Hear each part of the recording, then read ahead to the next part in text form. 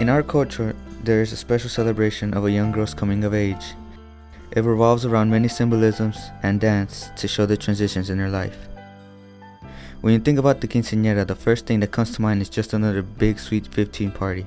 But there's more to it than that. My name is Domingo Diaz. This is Oscar Hernandez. I'm here with the man that we believe is like an essential role in the making of a quinceañera.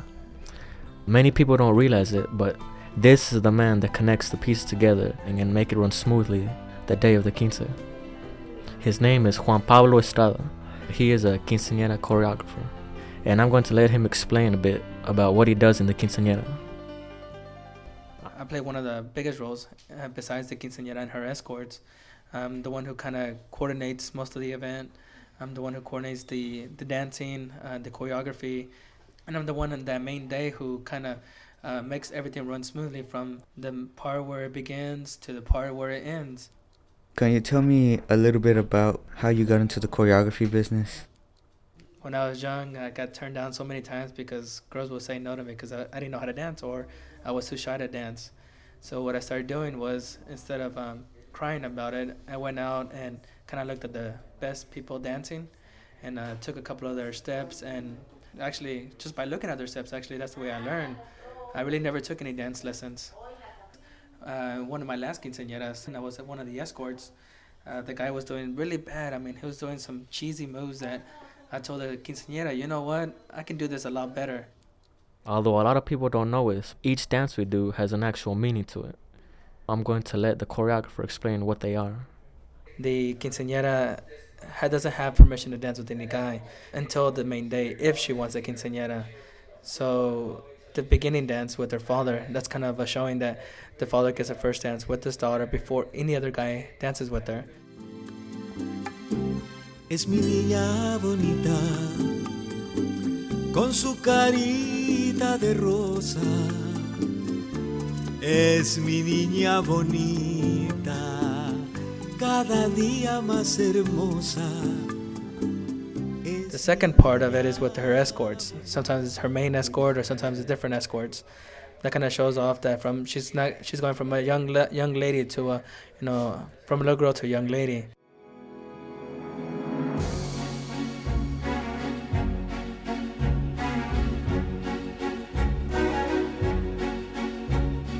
Tiempo de vals es el tiempo hacia atrás, donde hacerlo de siempre es volver a empezar.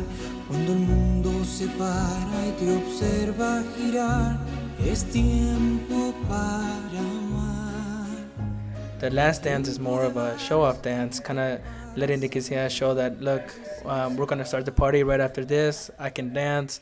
I'm not that young little girl anymore. I have moves.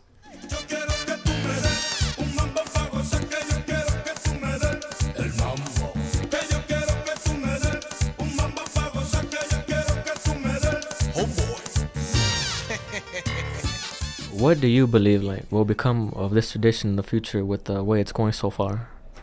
Well, the way it's going right now, I think it's staying. It's been here for hundreds of years. The Dons in Spain used it, and Dons in Mexico used it, and it still hasn't disappeared. I believe as long as the kids and the youth sees that, or the young ladies see that it's a really kind of their Cinderella moment, they're going to keep on having it.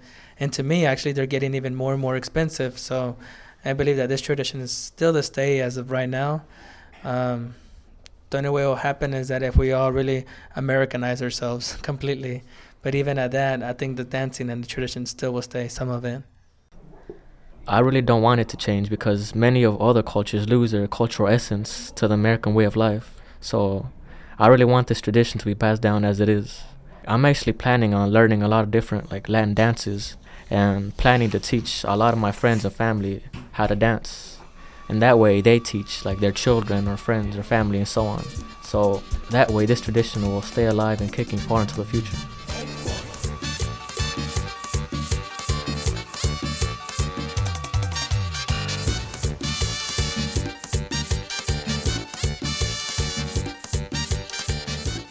This is Domingo Diaz. And Oscar Hernandez. Signing off. Our story has been brought to you by Stories from Deep in the Heart, audio production project, in partnership with Texas Folklife and the Performing and Visual Arts Small Learning Community at LBJ High School in Austin, Texas.